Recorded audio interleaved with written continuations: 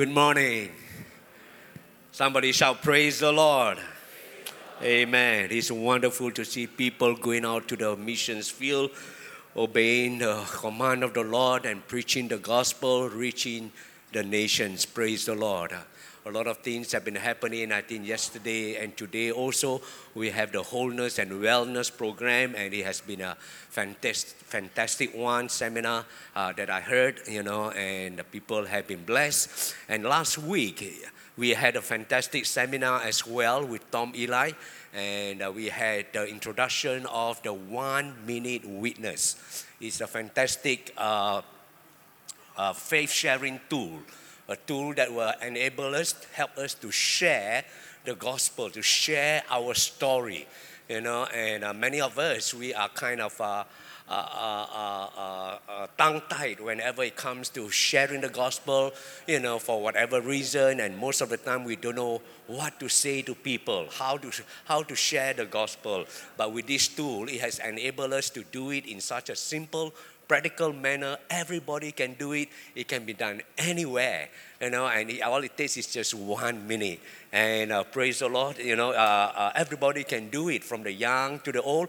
And this morning we have two of our sisters. I will just invite them to just come and share with us what has happened. We encourage all those who have gone for the training to do it, to continue to practice and share their story. So one of them is Judy Chua. Shall we welcome Judy Chua as she just share with us what has happened since the training and how she has been able to share even her story.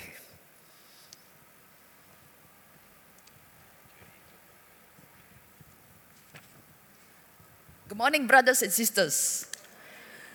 You see, last Saturday, I paired with Tina Russell, and we went to hospital, university to share our faith with the people. So we went up the 8th floor, and we met this Chinese woman. And so after conversing with her, we knew that she had just done her leg operation. And so I began my sharing with her. And I said, Auntie, may I ask you a question? And she said, oh, yes, sure. So I asked her, what is the best thing that has ever happened to you? And very fast she responded, oh, playing mahjong is the best thing in my life. And she said that, I don't care whether I win or I lose, as long as I can play mahjong with my mahjong kaki. Oh, I see. So then I take my turn. I say, oh, now it's my turn. Can I share with you the best thing that ever happened in my life? And she said, sure, go ahead. So I start sharing my witnessing. And I say, wow, there was a time in my life when there was no peace in my life. And then frustrated, and life was so meaningless and so lost of purpose. And I don't even know where I would go if one day I were to die. And then one day, I heard about this God who loves me very much. And He forgives for all my sins. And I realized that Jesus died for my sins and rose again. Oh, He's a living God. So I invited Him to be my leader and be my Lord and Savior. And so since I met Jesus, I have a sense of new purpose and fulfillment. I've experienced new joy and new peace, new security and new destiny. And I know that now, one day, if I were to die, I will end up in heaven with Jesus. And I share that if I had never met Jesus, my life would be very miserable and full with bitterness. I will continue to live in guilt and lost the direction in my life. So we end up praying with her. She allowed us to pray with her. And we met also another Indian woman. But after sharing the same thing with her, she says that, oh no, God are all the same, but we have to point Jesus to her. I say that, oh, Jesus is the way, the truth, the life. He's the one and the only way, no other ways. So these two, they allow us to pray for them. And I found that this tool is light and easy.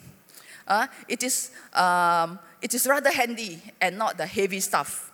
And we can, whenever we go, we can always bring these tools with us and share these tools with the people, to all kinds of level of people, even the old and the young, even the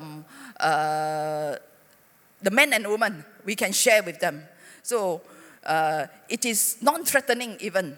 The opening question is very encouraging because it talks about the best thing that ever happened in their life. And people usually when they heard about the best thing in their life, they like to talk. They are very happy to talk about the best thing in their life, you see. So after talking, let them talk, talk. And then after that, it's my turn to talk. And usually they don't reject. They will allow you to talk. So it's the time that we can share our faith with them. And I plan already. Not only I will share this faith in my Jerusalem, that is my hospital visitation, but also I will bring these tools to the ends of the earth to, during my mission trip in Cambodia in next round. So praise the Lord for these new tools that I learned. And may we use these tools for the expansion of God's kingdom. Thank you. God bless you. Thank you, Judy. Hallelujah. So powerful. The next person is Mei Chan. Mei Chan. Come, let's just welcome Mei Chan, even as she shares with us even this tool that she's been using.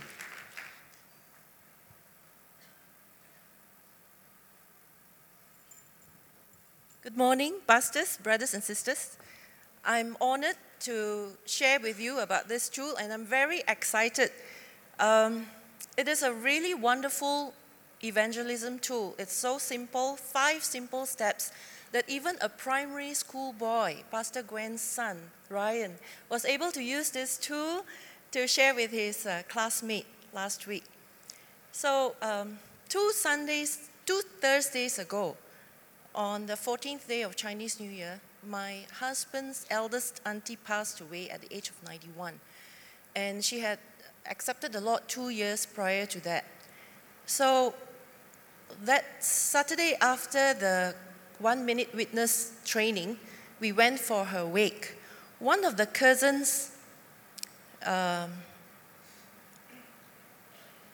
confronted the daughter of the deceased. And she said, I have known Auntie to be a Buddhist all her life, and why is she having a Christian wake service now? I have never known her to be a Christian. So the daughter of the deceased explained that her mother accepted the Lord 2 years ago, but the cousin did not accept this explanation. She said, that is the problem with all you Christians, all. You like to convert other people, you do not respect other people's religion. So the daughter of the deceased being in mourning, she was not able to handle these questions. She ushered her cousin to our table. And at our table, there was another Christian cousin, their cousin. So the other cousin launched into, the traditional evangelism, which is Christianity is not a religion. Christianity is a relationship with God. It's different, and Christianity is a relationship with this God who loves us so much that He sent His only Son to die for us, and whosoever believes in Him will not perish and have eternal life. So this cousin who was not a believer, a pre-believer, she got very offended, and she said, you see, this is what, you Christians share. I don't want to hear any of this. I've had a lot of Christians share with me, and there's nothing new that I do not know. So I was keeping quiet all the while because I'm an in-law, you see. So, but then I spoke up and I said, may I share my story with you? So she looked at me and she said, story, yes, but there is nothing that I have not heard before. So I started out, as Sister Judy Chua shared, my life condition before Christ, my turning point, and my life condition after accepting Christ as my Lord and Savior. And I finished off with how God has turned my life around and how my life would have been if I had not received Jesus as my Lord and Savior. And all this was done in 1 minute. So at the end of my sharing, she looked very much calmer, not so defensive, and she thanked me for the sharing, and she said, I can relate to your story. So you see, it's difficult for people to get angry with us when we share our personal life story, because it's a personal story anyway. And it is not easy for them to get their defenses up within 1 minute, because this whole sharing is done in 1 minute. Many times we do not know what to share, how to start, but this tool, 1 Minute Witness, teaches you what to say, and yet you are sharing your personal life story. So I would like to encourage everyone to go for this training. It's free and it's so simple to learn because you can do it in one session. You don't have to attend any 4-week course or 20-hour training. This is done in one session, and you'll be able to be a witness for Christ in 1 minute. And it is not our responsibility to convict, convince, or convert. That is the work of the Holy Spirit.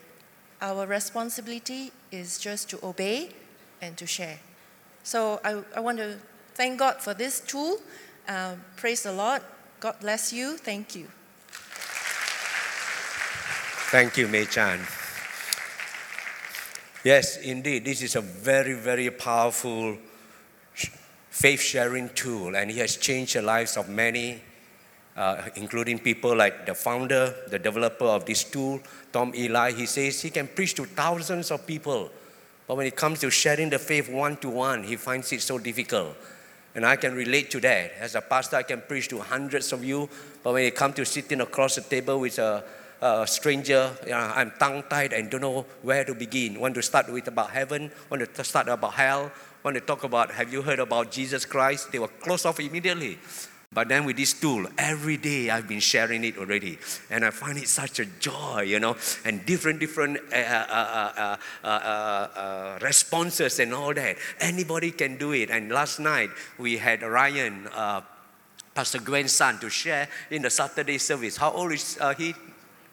9+ years old. He was in the training and he went to the school, and he shared with his best friend. All right, a Punjabi best friend. What's the best thing that has ever happened in your life? And he followed, I think, followed the 5 steps, at least the initial one definitely. And he even followed the 5 steps, And it's so simple, so simple.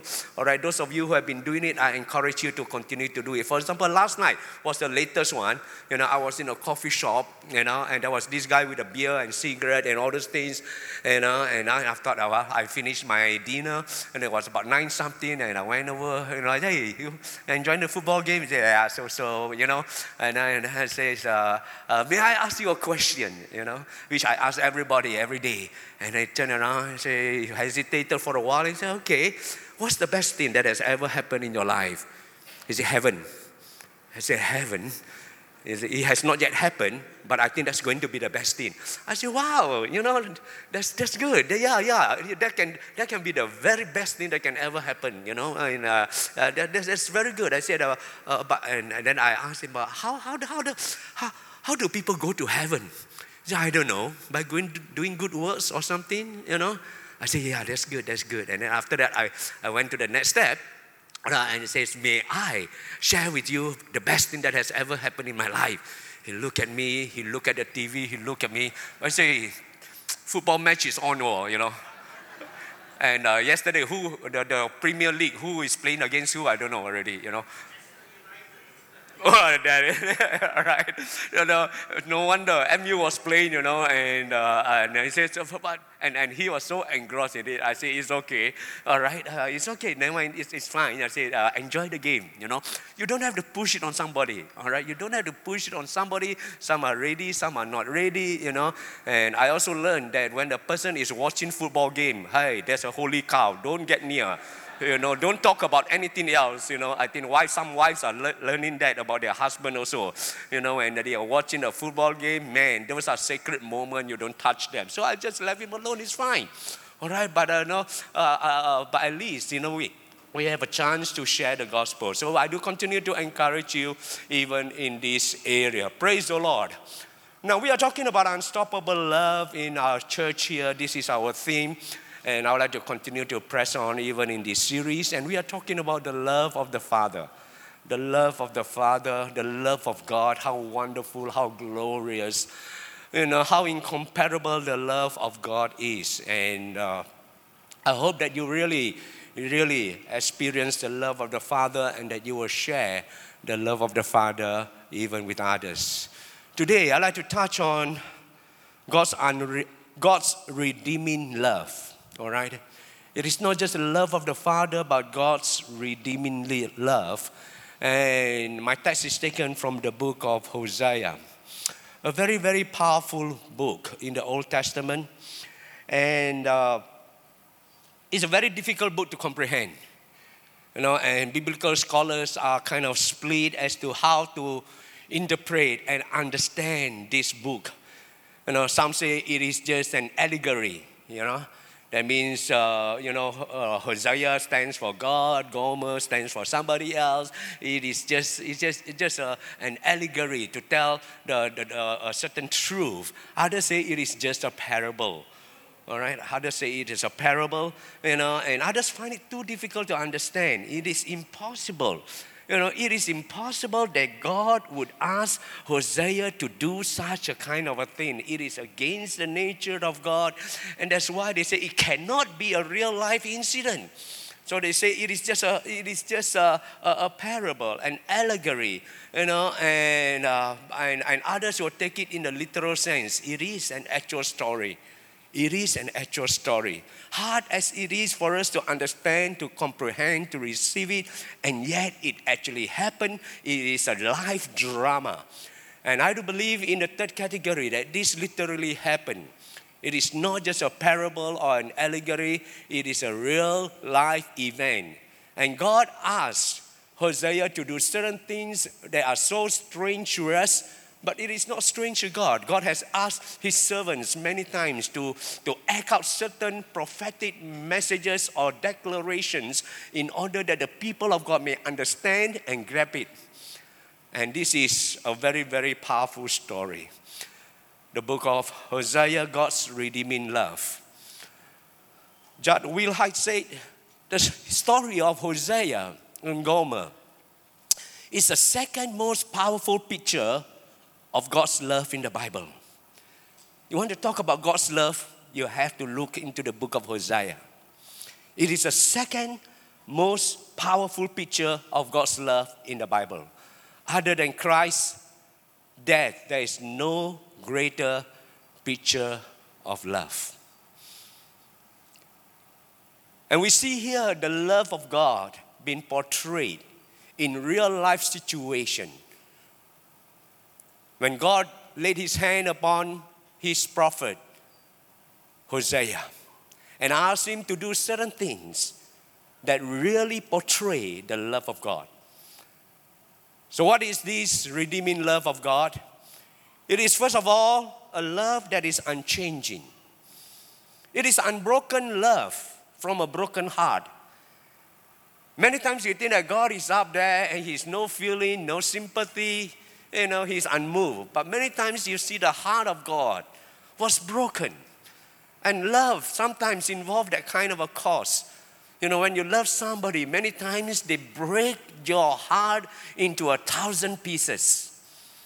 And that's how we see God's love being poured out to us in spite of everything that has happened. He still loves His people. And so in Hosea chapter 1, verse 2 to verse 3, when the Lord began to speak by Hosea, the Lord said to Hosea, "Go, take yourself a wife of harlotry and children of harlotry. For the land has committed great harlotry by departing from the Lord." So he went and took Gomer, the daughter of Diblaim. Here we have the prophet of God.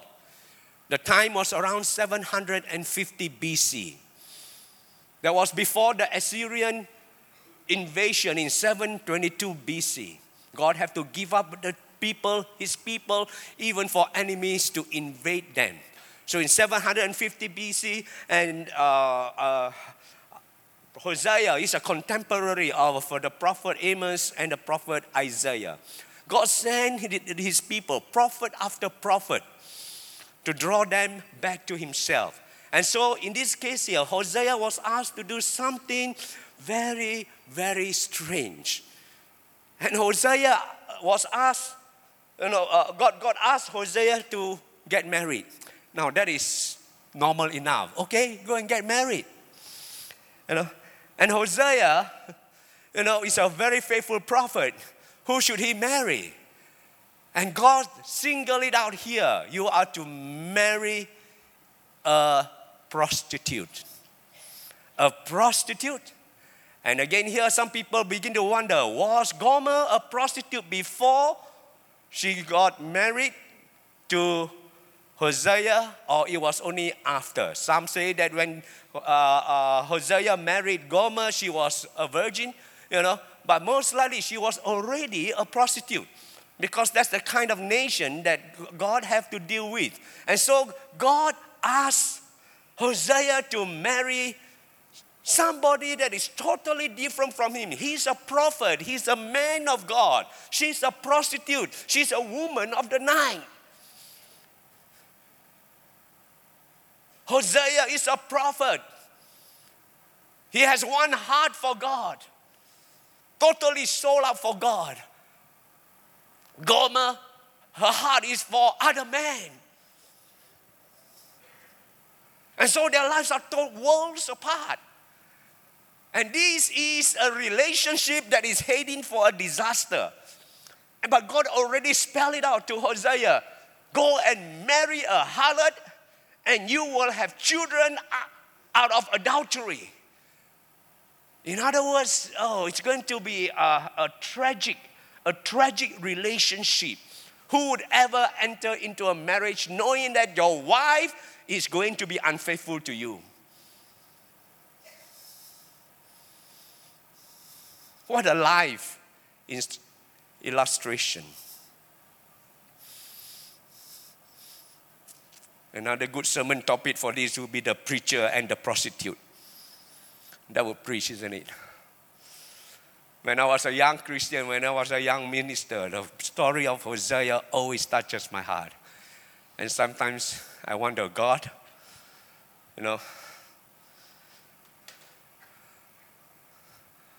sometimes I wonder, what if God asked me to marry a prostitute?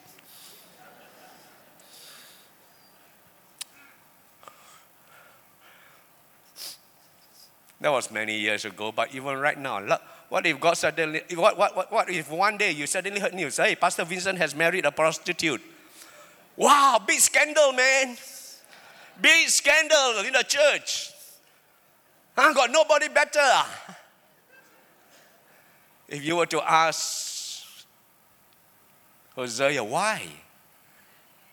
Wouldn't the daughter of Isaiah be better? He would have chosen the daughter of Isaiah or Amos. But he married. The Bible says, he went and took. In other words, he went and took. The action, the reaction is immediate. No hesitancy at all. He immediately went and took. Obedient.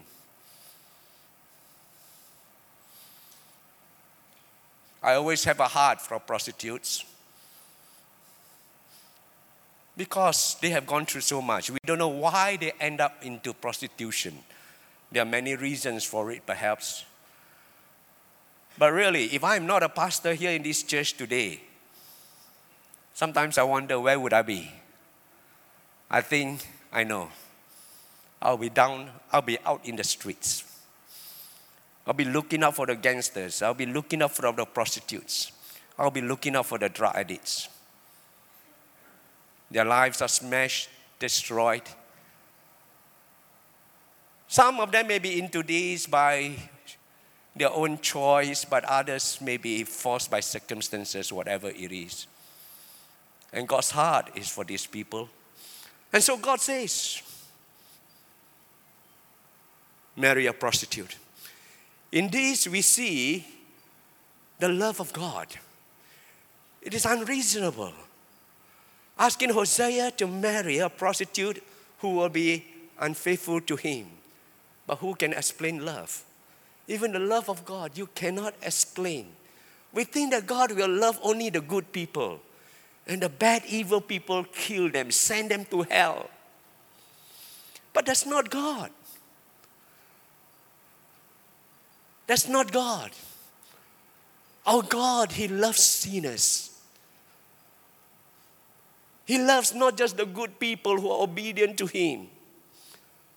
He loves the prodigal sons and daughters who fall away wayward out of Him. And some reject Him totally. But He still loves sinners and do not desire that any of them should perish. The heart of the matter is that God loves us in such a way that nothing you and I have done or will ever do will alter it. Whoever you are, the love of God reaches out to all. Stephen Curtis Chapman says, in the gospel we discover we are far worse off than we thought and far more loved than we ever dreamed. That's the love of God. In this relationship, in this marriage between Hosea and Gomer, we see God reaching out to a wayward nation. God wanting to marry them, wanting to have a relationship with a nation that has not been faithful to Him. Hosea chapter 2 verse 16, you will call me my husband. My husband, Ishi. You will no longer call me my master, Baali. That's the relationship that God wants to have with us. Not just to be our master, but to be our husband.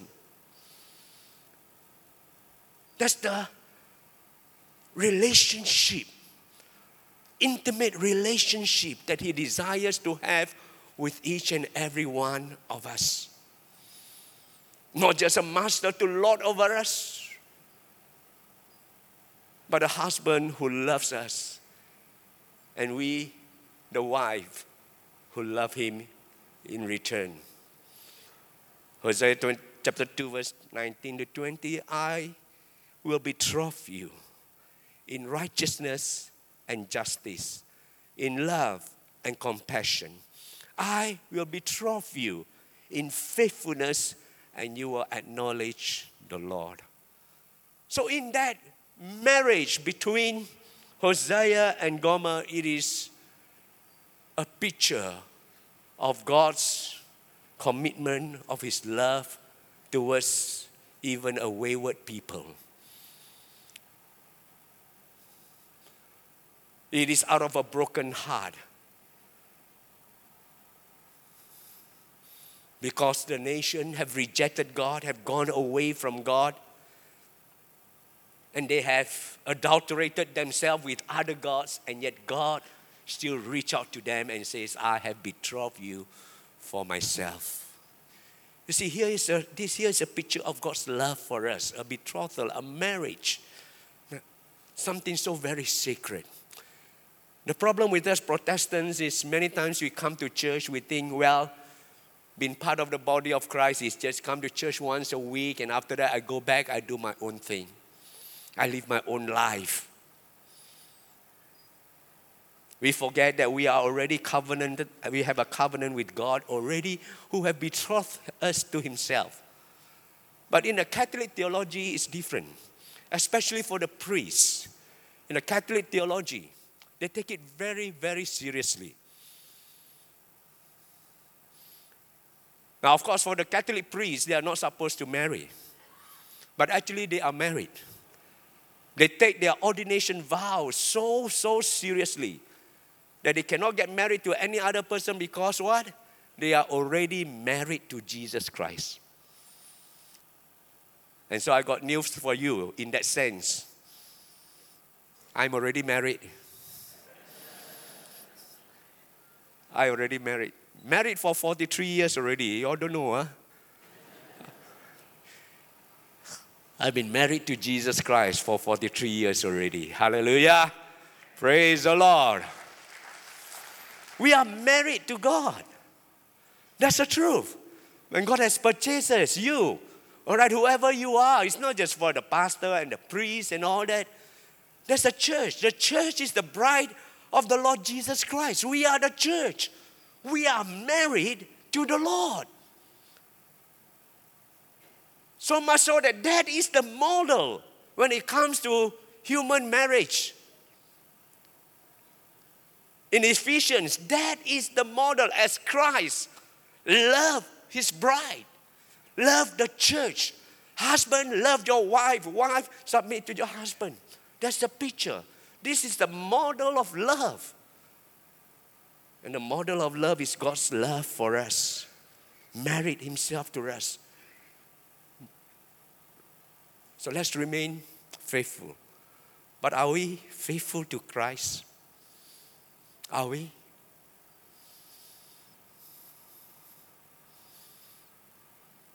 God's love is relentless. Number two, it is tough love. In this case here, you'll find that, Gomer was not faithful.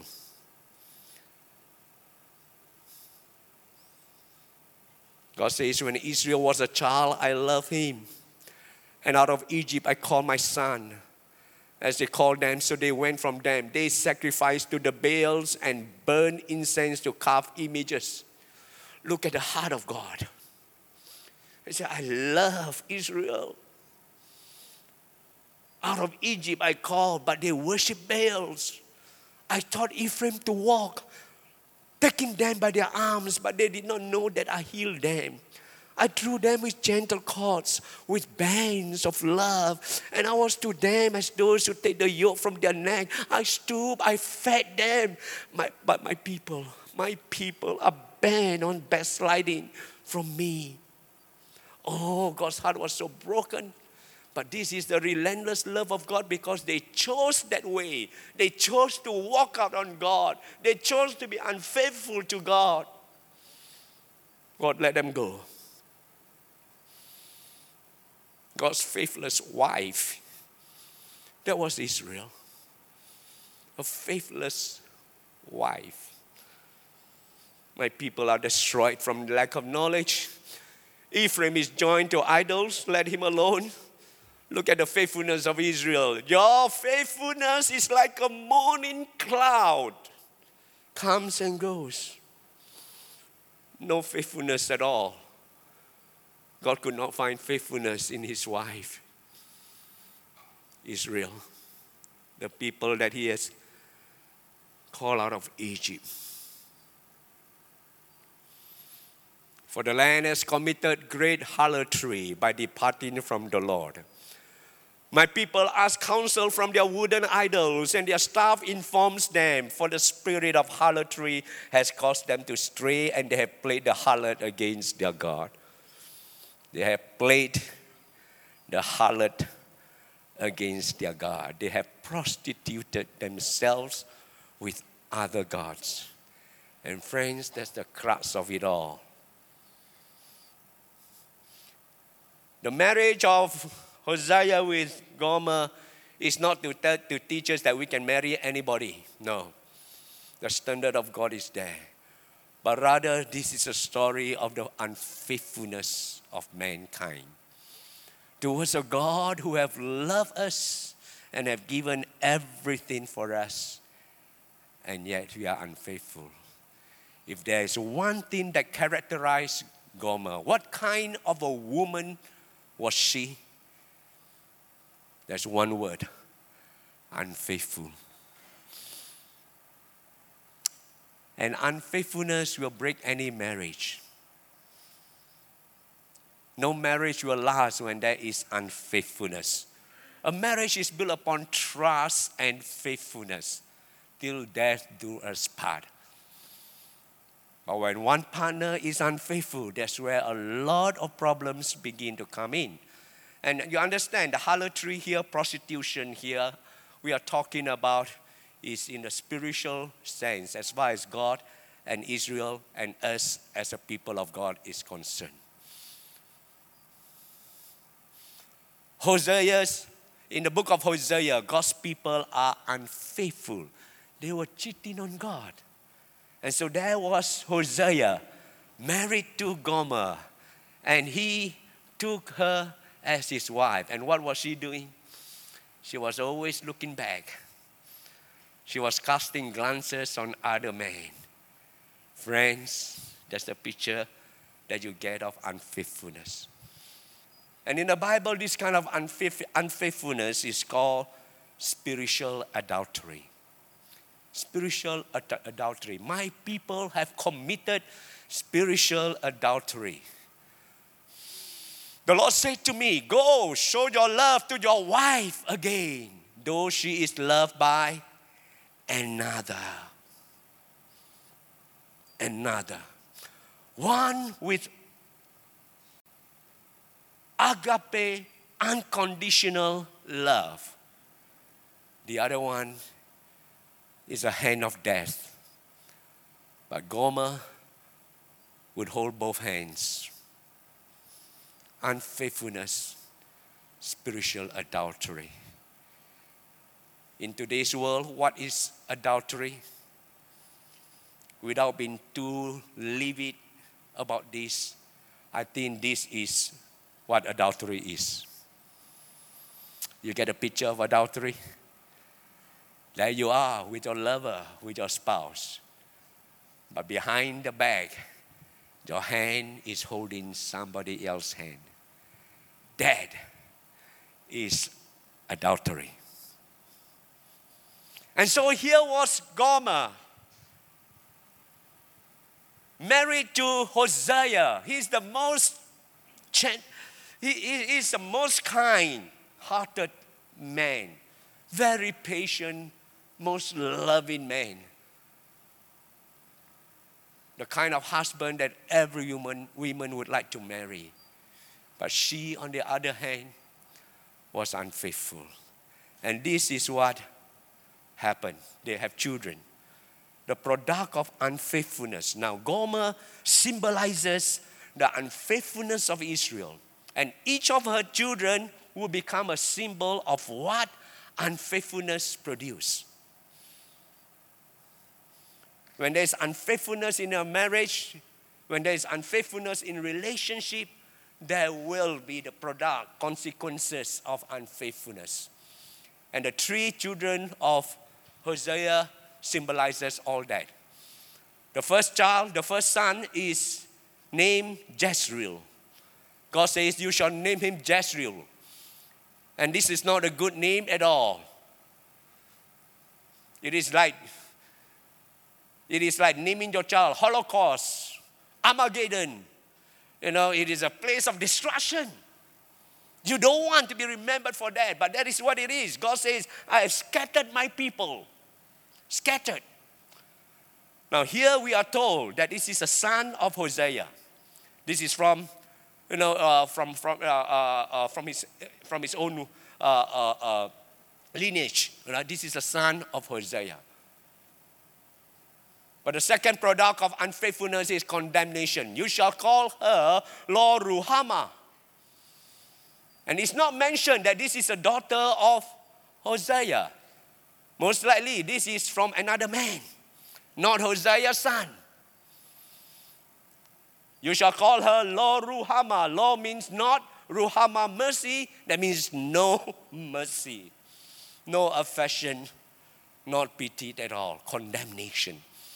And those who are, those who commit spiritual adultery, or even in real life, those who commit adultery, there is the scattering. There is the scattering. There's no power in your life, in your family. There is condemnation. There is always the guilt feeling, condemnation that plagues the family.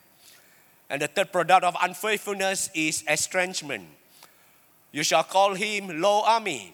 And again, this is not mentioned as a son of Hosea. Most likely this is maybe from another man. Can you just imagine the unfaithfulness? And that's why many people find it's difficult to take it. How does God allow this kind of teaching lessons from the life of Hosea, his prophet? Lo-ammi. Lo means not, am means people, mine, not my people. Totally estranged. And that's what happens when there is adultery in the family.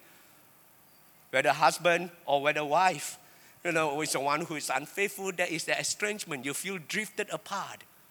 You are separated. And when one party commits adultery, you are not my husband, you are not my wife. No, and teens will just blow up and destroy the family. And God says, this is what happens from the 3 children of Hosea and Gomer.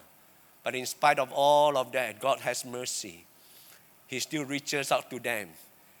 And he says, I will change all of that. Now you are called Jezreel, now you are called Lo-Ruhamah, now you are called Lo-Ami.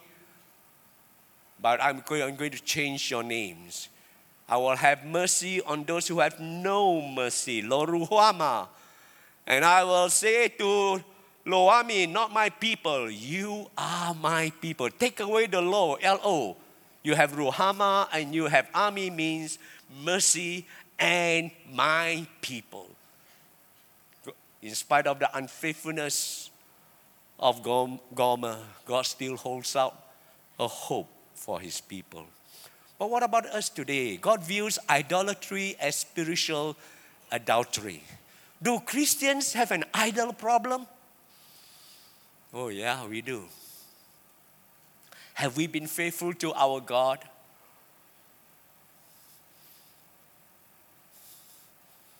Or have we committed spiritual adultery? I must admit, I have committed spiritual adultery at times. When I put myself, my needs, my wants, and whatever I have or what I do above God, that is an idol already. The idol of cash, the idol of children, career, clothing, shop till you drop. Property, we got so, sometimes, God bless us with property and good houses, but we spend so much time taking care of the house and the property that we have no time for Him. There is already adultery. God will bless us with children, but if the children take up all our time until we have no time for God to even spend 5 minutes with Him and the Word, then hey, we have already committed spiritual adultery. Possessions, pets, yes, even pets. Some of us spend so much time on pets, and yet we don't have time for God and the things of God. Friends, sports, Premier League, and so on and so forth. Hey, these are the idols in our life. We may not be bowing down to gods and goddesses, the Hindu gods or the Buddhists and all those things. But when we have all these things in our heart, idols of the heart, it's as bad as the others. Anything, anyone that takes a higher place than God is our idol. And we are committing spiritual adultery. And that's a problem that God has with His people. We say that we are married to Christ, we love Christ. But in our life, in our affection, in our priorities, we place Him way, way below other things. Are there idols in your life?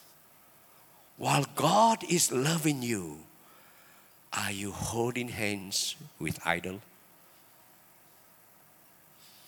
God has poured out His love. When we were nobody, when we were sinners, He loved us. He called us to Himself. He entered into a covenant of faithfulness with us, and He has blessed us. We receive all the blessings, but we still hold hands with idols. May God deliver us. May God set us free from idols in our life. And the third thing we notice here is God's love never gives up.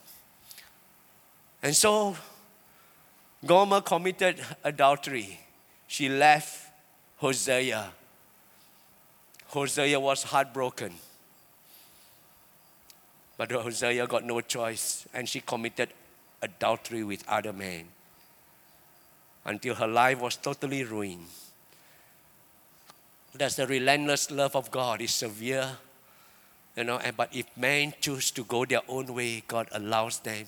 They suffered the consequences. And within 30 years, the Assyrian army would come and destroy even the northern kingdom. The 10 nations, the 10 tribes of Israel. There is the Judah, the southern kingdom. They will be destroyed much later. But here, God's love still never gives up even on his people. Hosea chapter 11 verse 8 to 9. How can I give you up, Ephraim? What powerful words. How can I ever give you up? Any husband would just allow Gomer to go off.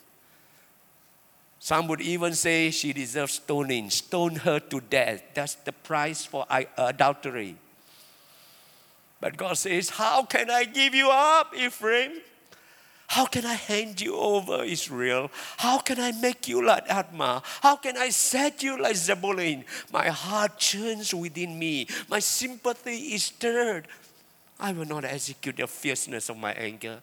I will not again destroy Ephraim, for I am God and not man, the Holy One in your midst, and I will not come with terror.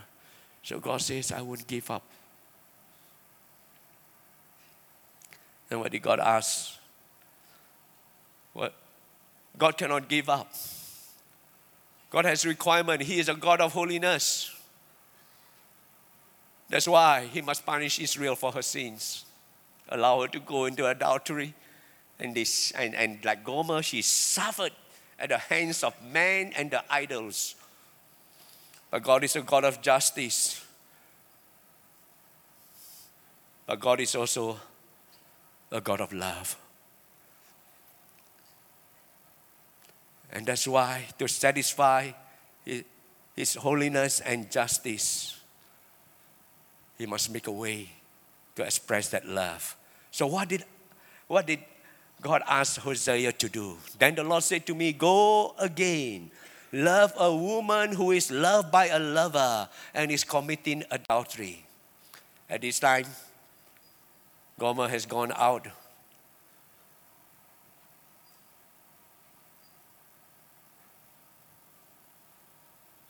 And Hosea is asked to go and love her again.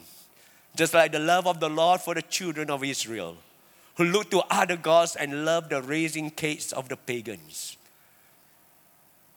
So I bought her for myself for 15 shekels of silver and 1.5 homers of barley. And I said to her, you shall stay with me many days. You shall not play the harlot, nor shall you have a man. So too will I be towards you. It seems that Gomer, her life is wasted and ruined. Yes, she have had 3 children for Hosea. But after that, she has slept with so many men. They use her, they abuse her. And after that, her life was destroyed. Actually, her name, Gomer, means excellent, beautiful, perfect. But now, she is far from that. Her life is totally destroyed until she was wasted and nobody wanted her anymore. Nobody wanted her anymore. Her usefulness is gone. Her youthfulness is gone. Her beauty is gone. Until she ended up in the auction block to be sold off as a slave. And that was the bidding starts. She was a wretch. Bidding start, 1 shekel. Who will give me 1 shekel for it? 3 shekels. Who will give me 3 shekels for it? The bidding went up until maybe 10 shekels. And it stopped. It's not worth much. She's not worth much anymore. The price of just a female slave, until somebody at the back shouted, 15 shekels. 15 shekels. And 1.5 homers of barley, altogether maybe about 30 shekels. And that's a good price.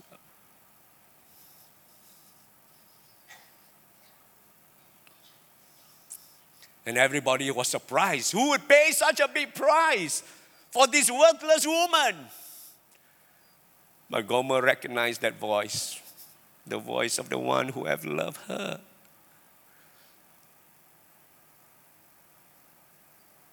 That's the price of not a female slave, but of a male slave. And he bought her. Can you just imagine? Buying back your wife. That's the depth of his love. And he says, be faithful to me, stay with me. That's the only condition. God's greatest desire is to reconcile a people for himself, redeem a people for himself. That's the desire of God.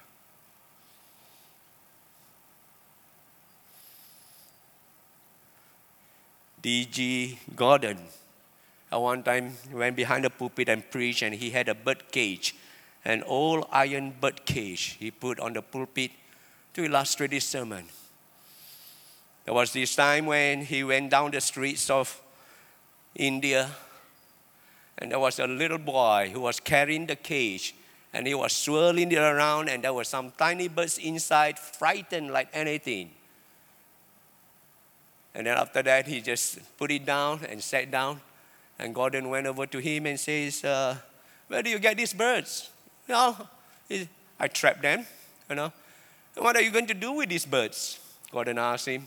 I'm just going to have fun with them, And Gordon asked, after you have had fun with them, I'm sure you'll go tired soon. And what are you going to do with those birds? He said, well, I have cats. I have a cat at home, and my cat likes to eat birds. I'll feed these birds to my cat. So what?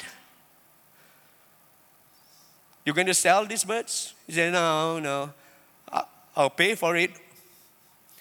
How much will you sell these birds to me? And the boy thought and said, $2. And Gordon took out $2 and gave him. And he took the cage and the birds, went to a different place and released the bird and let the bird free. And after that, he told a story. That's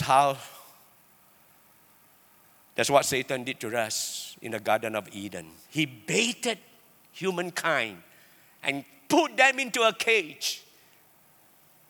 And there was a negotiation between Jesus Christ and Satan.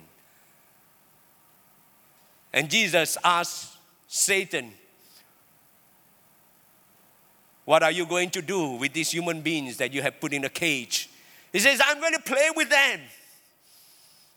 They will get married and they will get divorced. They will hate each other. They will kill one another. They will throw bombs at each other. And after you have played with them, what are you going to do? I'm going to kill them one by one. I'm going to kill them all. They are worthless beings anyway. And Jesus says, I'll buy them. How much will you sell them to me? Satan says, no, you don't want them. These are useless people. If you buy them from me, they are only going to spit at you. They are going to put a nail into your hands. They are going to crucify you. They are going to kill you. They will not appreciate you. Jesus says, how much? Well, if you insist, it's going to cost you your very sweat and your very blood. Jesus says, I will do it. And he purchases. And he opened the door of the cage and set us human beings free. Redeemed. That's what we are, friends. We are redeemed. The word redemption is a very powerful one. That means he has purchased us. And friends, if you miss everything else in this sermon, don't miss this thing. The love of God is manifested in order to redeem us. It is a redeeming love. A redeeming love. He paid with the very price of himself. God redeemed the human race when we were still spitting in his face. That's what Chambers say. Just like Hosea, redeemed, purchased, Gomer. Here God has redeemed us. Galatians 3:13 to 14. Christ redeemed us from the curse of the law. We have been redeemed. 1 Peter 1:18 to 19. We have been redeemed with the precious blood of Jesus Christ, a lamb without blemish or defect. And now you are not your own. You were bought at a price, therefore honor God with your body. We have been redeemed and given a new life. Oh, Hosea, redeem this Gomer. We do not know the end of the story, but there are promises of restoration. From broken to brand new. That's what God can do with your life. From brokenness, from condemnation, from being scattered, from being unfruitful, God promises to bless us if we will just remain faithful to Him. We are, everybody say, I'm loved, accepted, complete, and known. Hallelujah. God has redeemed us. God has redeemed us. Hallelujah. So let's love Him back with all our hearts. Let's get back to the God who will not give up on us, and God will not give up on others, other Gomers who are out there. May we share the love of God with them as well. For Hosea is not just preaching a story. He experienced it with his very own life. Maybe that's the reason why he's such a powerful prophet. His book is quoted 9 times in the New Testament because he proclaimed the love of God.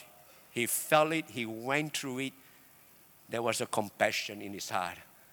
You heard about the 1-minute story? 1-minute witness is about sharing the story, but with a compassion.